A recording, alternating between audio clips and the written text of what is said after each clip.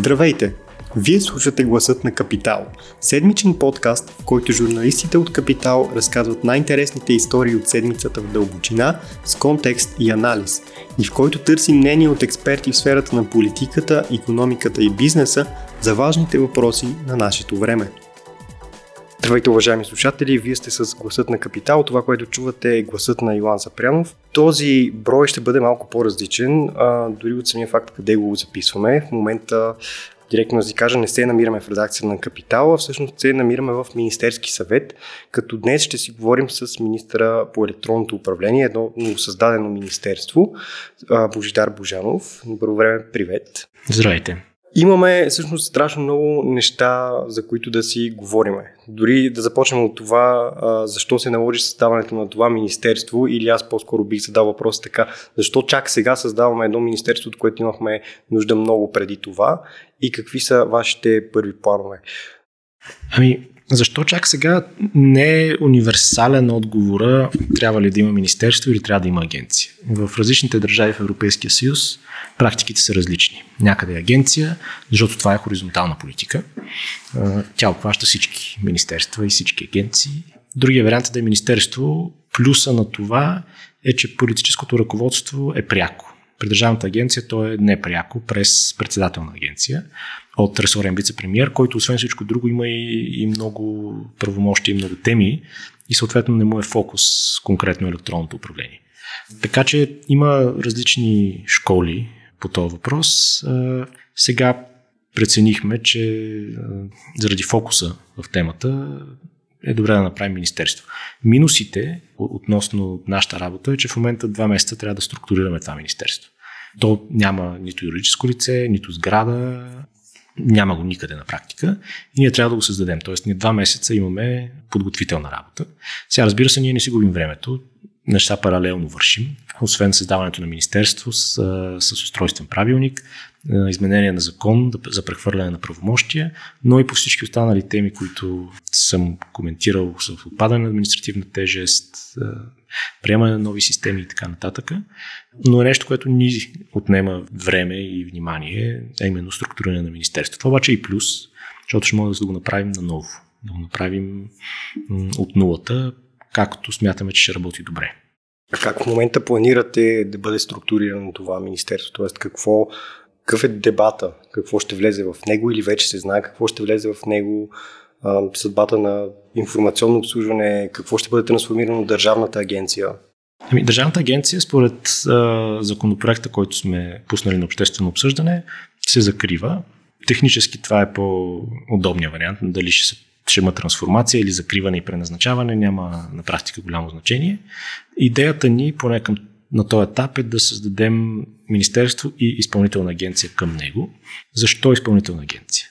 Тук първо, преди да кажа каквото и да било по тази тема, няма да има нова администрация. Тоест ние няма да, като направим 2 структури от една, това не значи, че ще назначим повече държавни служители. Просто Това би бил парадокс. Да.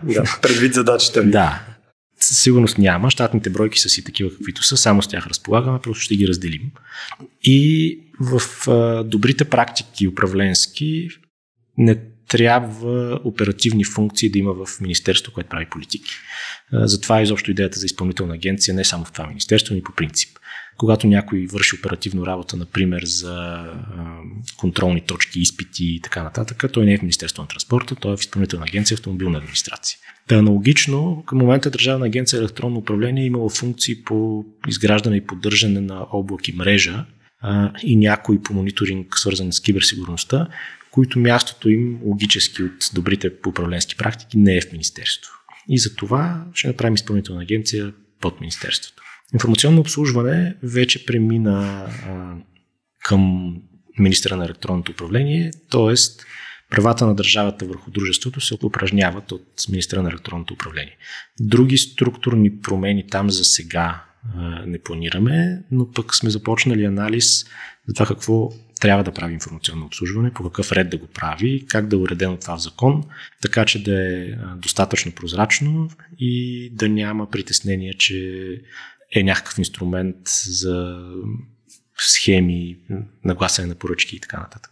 Малко по-късно ще се върна отново на информационно обслужване, защото е една тема, която поне мен доста ме интересува и с години съм се занимавал с нея. Но преди това, по време на преговорите за правителство, вие обещахте, не е правилната дума, вие се съгласихте на страшно много неща и 4-те партии, които да се случат в първата година по отношение на електронното управление. И аз докато слушах преговорите, първата ми мисъл беше това реалистично ли? Защото това, което вие начертахте, електронна идентификация, смяна на личните карти, не на всички, но вкарването на лични карти с чип, с електронен подпис вътре в него. Много значително намаляване и на администрацията и на хартийната бюрокрация. Всичко това възможно ли да се случи в една година и какво ние можем да очакваме на 1 януари 2023 като промени в това ние как правим бизнес или за административните услуги за физическите лица? Амбициозен е плана наистина, но пък ние затова сме тук, за да сме амбициозни. Има реализъм там. Не просто харесахме си хубави неща и казахме, ще ги свършим много бързо. Има някакво реално осмислене на това колко време отнемат. Нещата, които до сега сме смятали, че ще отнемат ужасно много време, защото е ужасно тежко да реформираш едни нереформирани системи, което е едно удобно клише, всъщност не са толкова тежки. Давам един пример веднага. Закона за административни нарушения и наказания е от, мисля, 60-те години. Как се наказва, как се връчва, връчването в случая е по-важният елемент, и той с малки редакции всъщност не е изменен съществено от тогава. Не съм сигурен дали до ден днешен или до съвсем скоро, там трябваше да се връчва препис, така наречения препис на наказателно постановление. И административният съд връщаше наказателни постановления и фишове, за които няма препис с индиго. Това, което аз отдавна не съм виждал, но съм виждал като по-малък. Пише долу с индигото излиза препис. И всъщност в закона пише, че трябва да има препис. Или пишеше доскоро. И някакви такива неща спират всъщност електронното връчване. Електронното връчване на фишове, например, от КАТ. В момента може да си проверите имате ли или нямате фишове от КАТ, обаче като направите проверката, ви казва имате, айде сега отидете в КАТ да си ги вземете, да ви ги връчат, за да може да си ги платите. Защо? Защото Закон за административни нарушения и наказания казва, че трябва да бъде връчено нещо. Сега това колко тежка промяна е, нещо, което не се е случило наистина 30 години, да имаме електронно връчване. Всъщност не е. Ние имаме механизмите за електронно връчване, имаме дори възможност да приравним плащането с съгласие за връчване. Когато ти си платил даден фиш по даден номер, очевидно си го видял, знаеш. Мога да счетем нормативно, че той ти е връчен, тъй като е минала транзакция. Системите ги има електронна система на МВР в случая за всякакви видове актове, наказателни постановления. Редакцията е една работна група да подготви малки изменения или в Закона за движение на пътищата, или в ЗАН. Това да мине през парламента за месец-два и готово.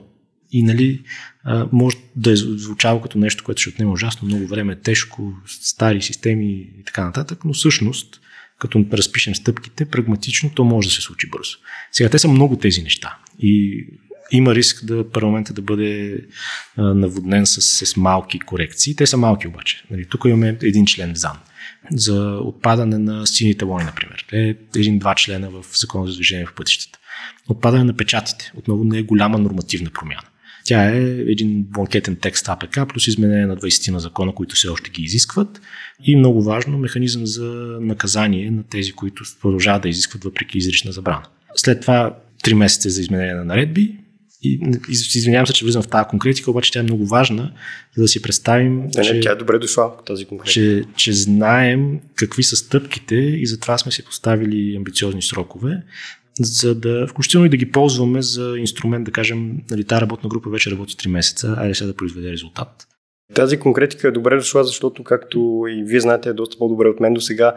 Винаги се казваше, ние ще направим електронно правителство или електронно управление. Електронно правителство е малко наш си термин, български. И никога не се разбираш всъщност какво точно е това. Тоест, широката маса, поне според мен. Да, тя конкретиката е много в различни аспекти. Например, отпадането на удостоверение. И там отново много важният детайл. В момента имаме система за междурегистров обмен, която, макар и да има някакви кусури, работи. позволява една администрация да провери какво е вашето актуално състояние, какво е вашето семейно положение, имате ли или нямате задължения и редица други справки за неща, които иначе ние трябва да носим удостоверение.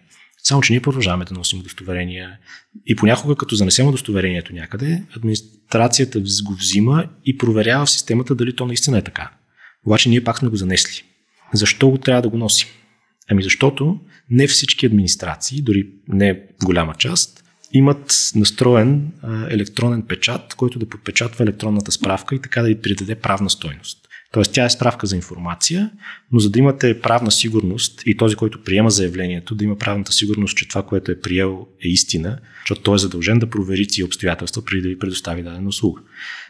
Когато сложим електронните печати на всички администрации, които предоставят справки през Regix, тогава автоматично може да отпадне нуждата да бъдат носени удостоверения. Това дори няма да изисква нормативна промяна. Това ще изисква едни системи да бъдат настроени.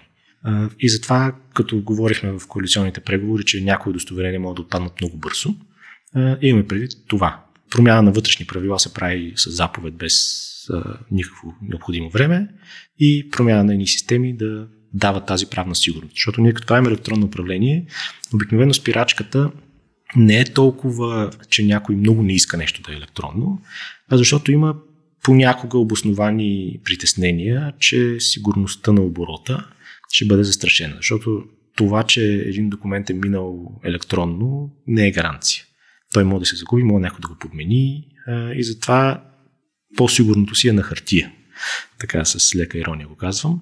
Идеята е да го направим достатъчно сигурно в електронна среда, да убедим тези, които се притесняват, че то не е достатъчно сигурно, както и обществото, и то да тръгне по електронен път.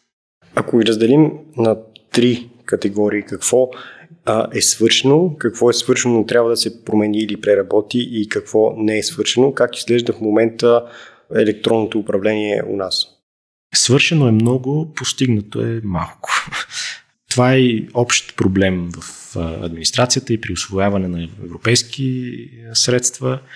Индикаторите, които се залагаме, са индикатори за свършена работа. Ние изградихме толкова системи. Ние понякога буквално изхарчихме толкова пари. Направихме толкова услуги.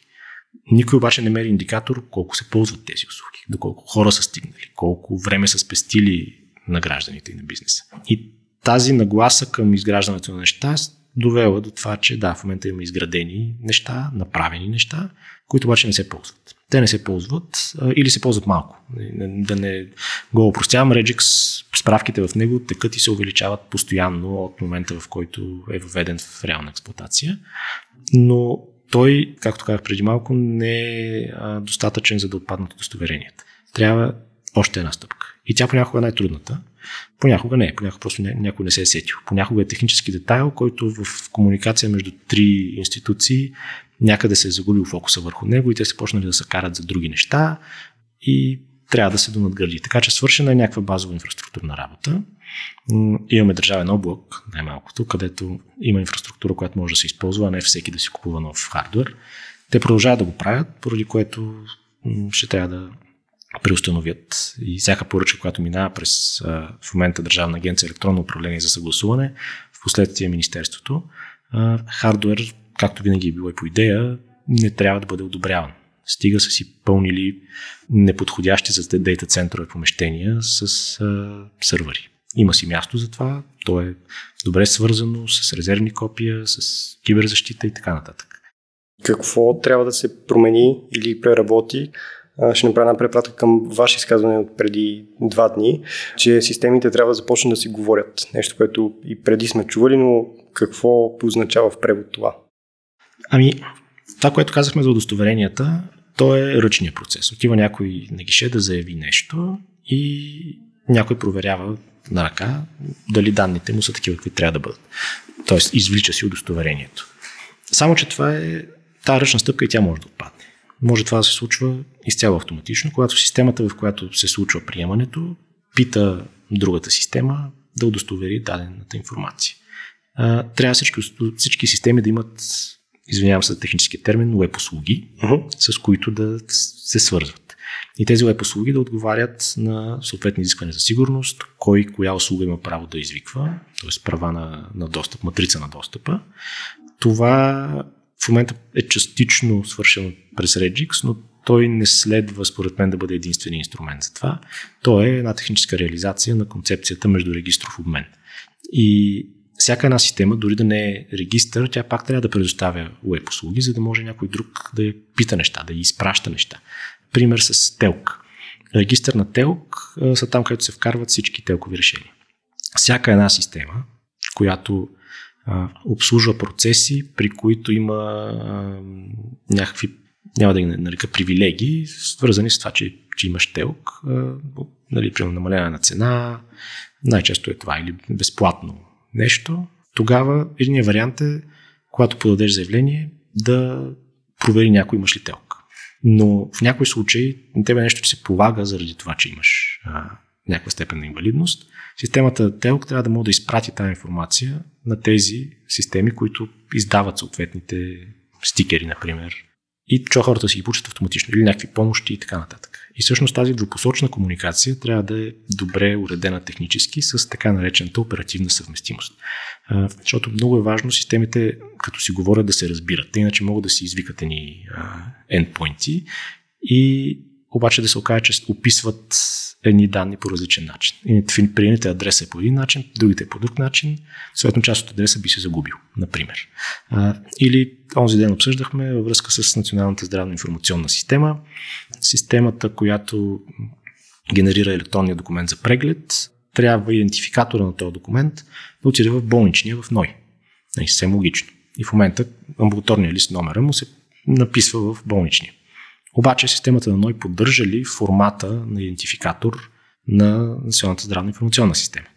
Въпрос, който ако някой не отговори, ако някой не му е в правомощията, в случая на Министерството, да координира това и да каже на НОИ, вие проверихте ли дали може да си обменяте тези данни в този формат с здравната система, тогава ще пуснем едни системи и ще се окаже, че хората не могат да ползват болничен, ако лекар е използвал здравната система.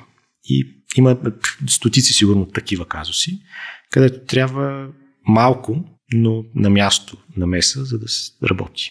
Добре, а изцяло в вашия контрол ли ще е съответно, когато за една услуга, например да си извадя за шофьор на камион, аз трябва да мина през 10 администрации. Общо взето, от вас ли ще зависи изцяло всички тези услуги да се окажат на едно място?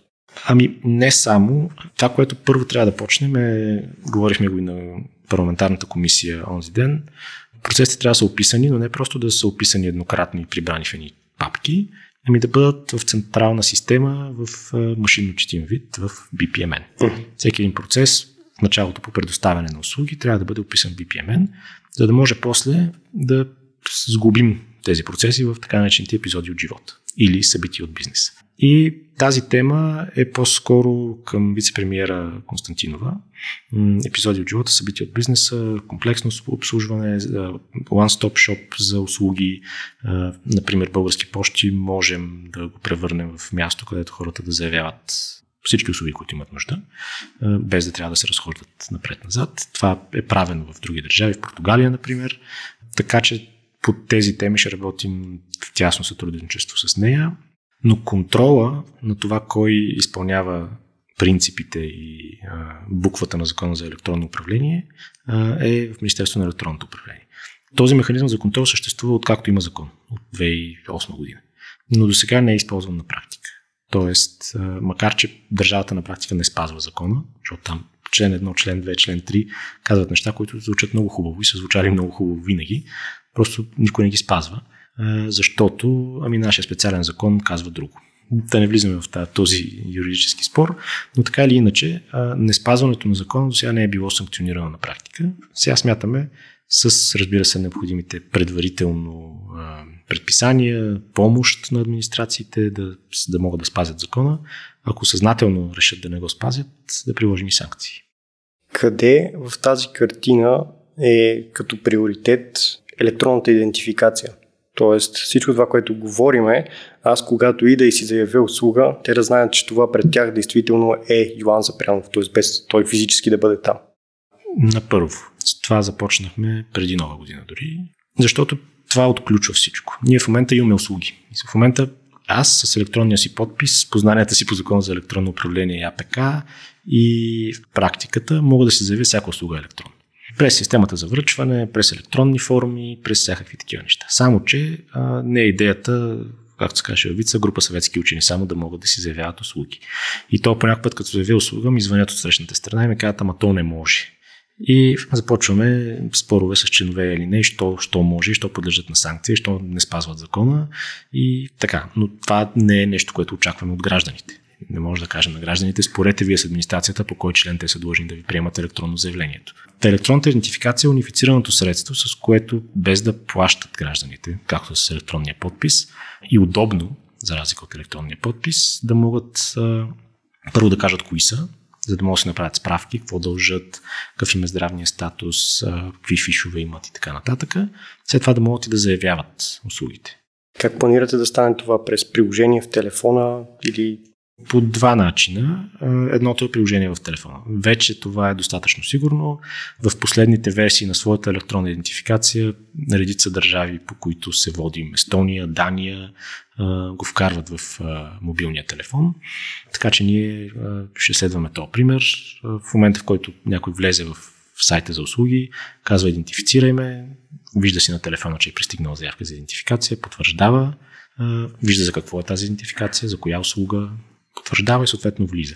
След това при заявяване обсъждаме още техническите детайли, но възможно е да се появи един QR код на екрана, който ние да снимаме с приложението през камерата и това да гарантира подписване, макар и не квалифициран електронен подпис. Законът го позволява и в момента. Това е една редакция, която 2016 година с мое участие се появи там, че когато си идентифицирал по реда на закон за електронна идентификация, подписа за заявяване на услуга няма нужда да бъде квалифициран, защото то наистина няма нужда. Важното е да има подпис. Европейската комисия казва същото. Държавите членки определят дали изискват квалифицирана форма при ползване на административни услуги. Няма изискване тя да бъде квалифицирана. Ние в момента го правим по инерция, така, но удобството там е наистина ужасно. Електронните подписи, дори когато са на така наречените флашки, те не са флашки, те са четци под формата на флашки, драйвери, браузъри, доскоро Java, за потребителя това е неприемливо. А държавата ще закупи лицензи за софтуер за електронна идентификация и след това ще го разпространи сред гражданите си или по някакъв друг начин ще се случи така, това е бизнес модела на цялото нещо? То има проект за електронна идентификация, национална схема за електронна идентификация. Там има достатъчно средства да бъде разработена такава, включително приложение. Тоест държавата да си разработи свой собствен софтуер? Да, не е толкова сложно. Мисля, мобилното приложение има няколко основни функции, не е някаква грандиозна работа. Тя е много специфична, много трябва да се внимава с нея, но като количество, като обем работа не е голямо. Пропуснах втория начин, който е личните карти, разбира се. С подмяната на личните карти в тях ще има електронен носител на информация. Хората не обичат да го наричат чип с определени конотации на натоварена тази дума. Той в закона се нарича електронен носител на информация. В чипа няма да има данни. И това е едно притеснение, което хората справо имат. В него няма да има нашето здравно досие, в него няма да има нашата история на постоянни и настоящи адреси. Всичко това е в регистрите. В здравната система, в ГРАО, в имотния регистър за имотите и така нататък.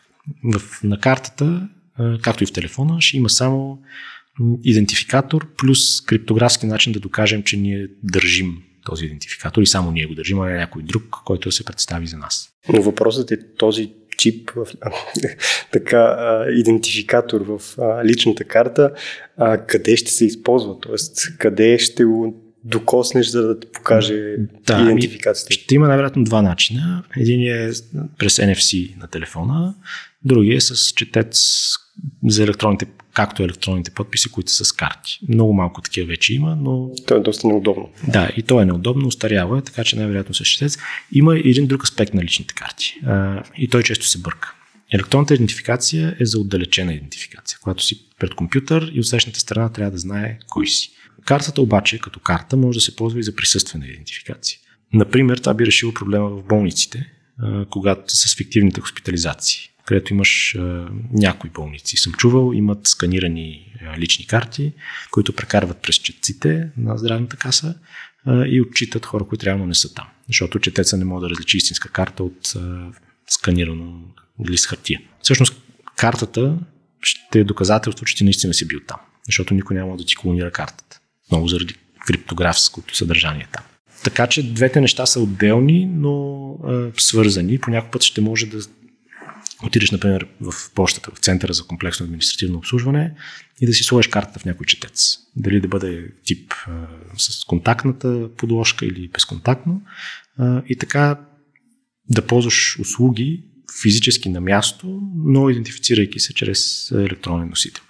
Има един трети аспект на картите, който не проистича от нашите планове и нашето законодателство, и то е свързан с данните за пътуване. Това, което има в паспортите в момента като данни, по абсолютно същия стандарт, според европейски регламент, ще трябва да бъде и в личните карти. Стандарт е ИКАО, той е международен, би ни позволил да пътуваме и да минаваме през автоматични гишета на летищата с карти, а не само с паспорти. Това би трябвало, само че там оперативната съвместимост е детайл, който е важен, защото в момента, например, Германия и Испания, два примера, имат карти, които и двата имат този стандарт. Само че този стандарт има вариации и версии. И, например, с испанска карта, поне до преди няколко години, не можеш да влезеш на немско летище и обратно. Така че не обещавам, че с българска лична карта ще можем да минем през всичките електронни гейтове по всички летища, защото е въпрос на версии, поколения и така нататък, но това е идеята да бъдат там. Пак казвам, това е европейски регламент, ние нямаме избор дали да го прилагаме или не.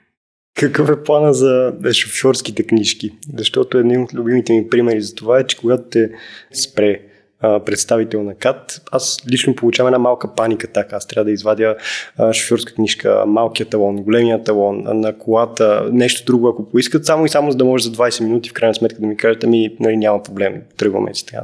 Това е един доста добър пример за така всекидневен бюрократ. Тоест всеки ден това нещо се случва на доста хора.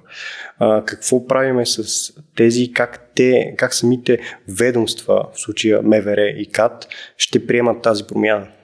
Ето КАТ е един пример, в който тази технологична промяна се е случила отчасти вече. Те имат достъп през своите таблети до всички данни за шофьора, който са спрели. Пишат му ЕГН-то или пишат му номера на книжката и получават данни. Правоспособност, отнета, неотнета, за колата, издирва се, не се издирва, собственост ли е на това, което шофира, не е ли собственост и така нататък. Въпросът е да отпадне нуждата от показване, първо от имането изобщо на талон и стикер за това, талон и стикер за онова. Това също е лесна редакция. Например, синия талон, който е абсолютно излишен, може да отпадне с изменение на 2 члена. И те няма какво да го проверят. В смисъл, те могат да видят вие имате ли невръчен акт, могат да ви го връчат дори на място вече. Така че там процесите са изпреварили малко нормативната уредба, поради което поправянето на тези неудобства е лесно. Просто изменяме закона и то се случва. Тоест 2 гласувания в Народното събрание и това е всичко. Да, и разбира се, това инструкции към така, КАТ, че това вече не по-скоро, трябва да изискват и така подробности. А по отношение на бизнеса, например, вие всъщност сте прекарали доста голяма част от активния си живот в частния сектор. Знаете, например, каква мъка е да си подадеш годишния финансов отчет, т.е. на колко места трябва да пуснеш какви различни неща, пък те да се появят, пък агенцията на вписванията тя да го пусне в търговския регистър, така нататък. Там какво се предвижда за улекотяване на бизнеса? Бизнесът в момента е свикнал, че всички тия сложности, които му създава държавата, той ще ги аутсорсне към счетоводители и адвокати, които ще знаят всички специфики, ще ги следят и той няма да се занимава срещу. А вие ще убиете една микроиндустрия, която... Няма да я убием, ще й дадем възможност да се фокусира върху важните неща. Идеята за финансовите отчети, например, е да се подават на едно място. Това не се подават на 3. Статистиката, НАП и агенция по вписванията. Не се подават едни и същи неща в момента, подават се някакви части от картинката. Цялото нещо е безумно, защото те много често се подават и неща, които те въобще са нечетими. Те се предават сканирани листа, които я се четат, я не. Това е аспектът свързан с печатите, между другото, който е много важен. Просто удовлетворението, че няма да има вече печати, е едно на ръка. То е хубаво, че вече сме в този век, че нещо което абсолютно излишно е отпаднало, това е супер и ще няма да ни разкарват за него. Обаче другия аспект е, че печата в момента е спирачката пред това документите да са изцяло дигитални. Защото ако нещо се изисква печат, то трябва да мине през хартия. Ти винаги го изготвяш на компютър вече. Няма някой да го напишеща машина и да го подпечата. Или да го напише на ръка. Изключения са. Граждани, които пускат жалби в приемна, да, може на ръка, окей, няма проблем. Но повечето случаи са изготвени на компютър. Ти го изготвяш на компютър, може да го подпишеш електронно, обаче ако трябва да му сложиш печат, разпечатваш го, слагаш му печата и го сканираш. Оттам губиш всяка възможност за търсене, извличане на структурирана информация и така нататък. С годишните финансови отчети такъв беше случай до преди 2 години, мисля, че. За щастие отпадна изискването за печат поне оттам, но в финансовите отчети има много структурирана информация. Те на практика са таблици. И вместо да подаваме таблиците като таблици в табличен вид, в машинно четим вид, ние ги подавахме като сканирани документи. Някои фирми използваха това, за да подават нечетими финансови Някои министерства използваха това. Това вече е още по-скандално, но някои фирми така си криеха реалните данни, т.е. избягваха елемента прозрачност. Сега ще се подават дали към НСИ или към Агенция по вписванията на едно място всички данни. Те ще бъдат разпращани към другите две, каквото всеки има нужда, в структуриран вид и после ще могат да правим и анализи. Тоест, тези 3 места ще се превърнат в едно място. За гражданите, да, с оглед на финансовите отчети. Добре. Да минем обратно към темата за информационно обслужване. Там има общо 3 доста конкретни въпроса. В края на 2019, ако не се лъжа, въпреки че малко ми се сливат вече годините, но 2019 точно така. На практика ГЕРБ направиха информационно обслужване монополист в това да изгражда държавните системи. Това преди беше в закона вписано, че тази роля трябва да го играе една теоретична компания, единен системен оператор, която не се случи. Сега, вие имате ли планове да върнете нещата както бяха или ще остане информационно обслужване, защото аз разбирам, че в крайна сметка, ако се върнат нещата, всъщност това ще убие доста време. И е малко между чука и наковалнята. Какви са плановете за информационно обслужване в този и вид и в каква роля ще играе компанията при вашето управление? Първо едно уточнение. Поправката тогава наистина беше много лоша в това, че е супер обща в закона. Тя на практика след това информационно не е монополист. Решението на Министерски съвет за администрациите, които се обхващат от така наречената системна интеграция, обхваща сравнително малка част от институциите. Здравната система като цяло, Министерство на транспорта с изпълнителните агенции към него, социалното и мисля, че горе-долу това плюс-минус още не. ЦИК, разбира се. Общо бяха 27 институции, не знам после да се разширява този списък. Но те по системи, ако ги разгледаме, нали, Здравното министерство, изпълнителна агенция за това към министерството, друга агенция към министерството, реално като системи са малко на брой. Да не говорим пък, че пък не всички, които са вътре или бяха вътре, реално влизах. То голямата драма беше всъщност за Здравното министерство заради електронното здравеопазване, защото това е нещо, което 20 години се правеше и се хвърляха едни пари, но в крайна сметка почти нищо не излизаше. Горе-долу към коронавируса, когато доста неща мисля, че се забързаха да бъдат вкарани. Там видяхме плюса всъщност на тази гъвкавост. Министерствата да могат критични системи, каквато е НЗИС в ситуация на корона криза, да ги възложи без ЗОП на някой доверен собствен партньор, какъвто информационно обслужване и той да свърши някаква работа сравнително бързо. Това са плюсовете. Минусите са, че това, което направиха ГЕРБ, първо отвори вратата с едно изменение на решение на Министерски съвет без обществено обсъждане, да махаш и да добавяш каквито си искаш институции. Реално, дори те в момента да не са монополист, да мога да ги превърнеш с едно решение на Министерски съвет, което е проблем. Другото, което отпадна, са всички изисквания за прозрачност. В момента прозрачността липсва в елемента възлагане. Тоест ние не знаем администрациите какво възлагат на информационно. Знаем информационно какво възлага от другата страна, защото те са възложител по ЗОП и трябва да правят обществени поръчки, така че това е добре, но трябва да върнем частта какво възлагат администрациите на информационно, какви суми минават, за какво точно, по кои услуги, т.е. дали е разработка, дали е интеграция, дали е технически задания, дали е текущ контрол, одити, киберсигурност. Идеята ни всъщност е да върнем до някъде това, което беше заложено преди това, да има каталог на услугите, които информационно обслужване да предоставя, те да бъдат остойностени с решение на Министерски съвет, да има може би някои сектори, много приоритетни и критични, които да могат да правят това, което и в момента са направили в връзка с ЕНЗИС, но да бъде много ясно специфицирано какво може и какво не може, защото в момента член 7С е едно бланкетно нещо, което казва информационно обслужване, мога да прави всичко. Не трябва да бъде така. Паралелно с това трябва да развиваме капацитета на информационно. Малко по малко този натрупан през годините негативен имидж трябва да го подобряваме. Той понякога е незаслужен. Нали, като станаха проблемите с преброяването, например, всички казаха, информационно обслужване пак нищо не направих. Информационно обслужване нямаха нищо общо с системата за преброяване, освен че споделят сграда с НСИ. Нали, на това няма значение, но някакси инерцията е нещо лошо, като стане информационно обслужване. Някакси ще трябва да опитаме и този имидж да подобрим. Не за друго, ами за да можем да привличаме още и още кадърни хора, които да подпомагат администрацията. Защото не може да ги вземем в администрацията като държавни служители, няма и смисъл. IT експерти трябва да работят на пазарни заплати. Иначе частния сектор възможности колкото искат. За да могат да подпомагат държавата в нейните основни функции, които тя извършва все повече дигитално. И това е практика на практика, мисля, че всички европейски държави или повечето, да имат един такъв системен интегратор, системен оператор, държавно предприятие, нещо, на което да разчита държавата. Защото фирми има, те фалират, появяват се нови, тръгват си, отиват си, различни лобита и така нататък. Хубаво е да има нещо постоянно, стабилно, което да дава предсказуемост на системите в държавата, че нищо няма да падне, че ако нещо трябва да се надгради дори малко като добавяне на една колона за нов тип идентификатор, ще има кой да го направи без това да отнеме 6 месеца и 3 жаления по ЗОП. И ето такива са целите на информационно. Разбира се, в момента правим анализ как най-добре да формулираме тези отношения. Анализа включва какво правят другите държави и какво би работило при нас. За момента планирате ли някакви промени на структурно ниво в информационно обслужване? В момента не. Тоест, нека първо да завършим с този анализ, да видим как ще го формулираме и като закон и оттам нататък дружеството ще прецени как най-добре да изпълни тези функции.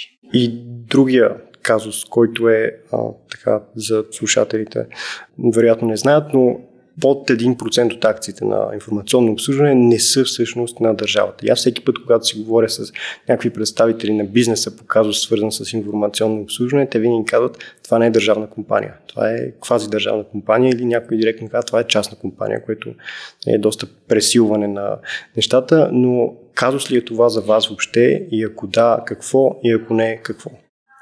Точното определение е акционерно дружество с мажоритарно държавно участие. Има в Закона за мисля, че публичните предприятия са изредени всички хипотези. Имаш държавно предприятие, 100%, нали, еднолично акционерно дружество и хипотезата информационно обслужване. В анализа, който ще направим, ще включим и ясен въпрос за какво би било проблем този подпроцент частни акционери. Тоест, те имат ли блокираща квота, тази блокираща квота какви решения може да спре и това значителна пречка ли е за изпълнението на функциите на информационно обслужване. Защото може да се окаже, че не е и ние нямаме проблем с тези 1% частни акционери. Ако обаче за някакви важни неща в един момент могат да се появят те да кажат не, няма в никакъв случай и това да блокира и чисто юридически да влезем в 6 месеца драми, тогава варианта, който беше създаване на ново държавно предприятие, ще бъде на масата. Там минуса наистина е, че това ще отнема пък още повече време. За да преструктурираме, да прехвърлим активи, да прехвърлим служители, опит и така нататък от информационно към нещо ново, е ужасно бюрократична, тежка задача, която ако беше свършена в тия 4 години, както беше заложено в закона, и още тогава, защото участвах в подготовката на този закон, беше ясно, че това не е лесна задача. И тя ще отнеме време. И затова тя се заложи тогава и трябваше да бъде свършена. ГЕРБ по средата на този период решиха, че ние няма да свършим тази работа, не можем да я свършим, и да вземем краткия път. И сега, 4 години по-късно, като не е свършена, ще опитаме да я заобиколим. Ако не може, ще трябва да я вършим пак. Да. Последни 2 въпроса. Първо, виждате съвсем доскоро бяхте изпълнителен директор и всъщност основател на компания за киберсигурност. България има малко печален имидж в киберсигурността и не е много добри преживявания през последните няколко години. Ще има ли промени там и всъщност те падат ли във вашето министерство нивото на държавната киберсигурност? Да, политиката по киберсигурност, съгласно закона за киберсигурност, е в момента в Държавна агенция електронно управление, съответно след това в Министерството. И изпълнителната агенция с някои оперативни функции. Има няколко инструмента, които ще използваме за повишаване на нивото на киберсигурност. Плана за възстановяване е един такъв. Там в текущата му версия дори има един огромен проект за киберсигурност, който леко ще предефинираме така, че да върши работа.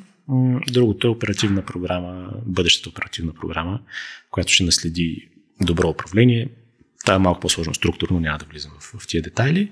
Идеята е не просто да си накупим лицензи за хубави американски технологии. Идеята е да обучим и хора. Част от тях ще отидат в частния сектор, но част от тях ще се включат в мониторинга, в отговора на заплахи, в общото правене на политики по тази тема, така че да повишим защитата. Защото тези лицензи накупени има и сега в повечето администрации. И в агенция по вписванията, и в НАП, и към ония момент, в който са се случили инцидентите, също е имало. Винаги там въпросът е кой ги ползва. И до този момент не бих казал, че имаме достатъчно капацитет да използваме иначе налични добри технологии. Идеята е да го развиваме. Това е водещото. А пък разбира се, закупуването на лицензии, допълнителни интеграции, политики, координация, обмяна на threat intelligence, всички тия неща ще се случват, но хората ще са ни всъщност водещи, защото всички неща, които изредих в предното изречение, трябва някой да разбира какво са, не просто като думички и речникови дефиниции, а и как се случват на практика. И финално, реалистичният план или реалистичният сценарий, каквото всичко, което си говорихме до сега през последните 40 минути, може да бъде готово до 1 януари 2023 година. Електронната идентификация, отпадането на повечето удостоверения, които към момента са налични като справки от регистри, отпадането на печатите, отпадането на талони, стикери, бележки и такива неща, и структурния въпрос с това как държавата ефективно възлага и получава качествена услуга с помощта на информационно обслужване. Тия неща, ако свършим, и ще сме започнали обаче доста други, които са вече по конкретни сектори. Например, строителните разрешения за да бъдат изцяло електронни, а не да се носят кашони. Там тепърва предстои работа по наредба, тепърва предстои техническо задание да бъде одобрявано, финализирано, пускано, така че там няма да може да се похвалим след една година. Ето има готова система за това, но и там ще е започната и напреднала работата. А разбира се, това, което пропуснах, здравната система, тя пак няма да е пълна. NZIS, тя затова е с такова общо наименование, защото тя е огромна. Там имаш толкова много регистри, толкова много процеси и възможност за подобрение, но рецепта, направление, здравен запис е нещо, което до края на годината мисля, че може да бъде. Добре, благодаря и най-важното успех. Благодаря. Ако този епизод ви е харесал и искате да слушате следващия епизод на Гласът на Капитал веднага, щом излезе, можете да се абонирате за нас в Apple Podcast, Google Podcast и Spotify. Обратна връзка може да ни изпратите на podcast@capital.bg или в профилите на Капитал в социалните мрежи. Музиката, която чувате в Гласът на Капитал, е композирана от Петър Дундаков специално за Капитал. Аз съм Милан Запрянов, а епизодът монтира Тихомир Колев.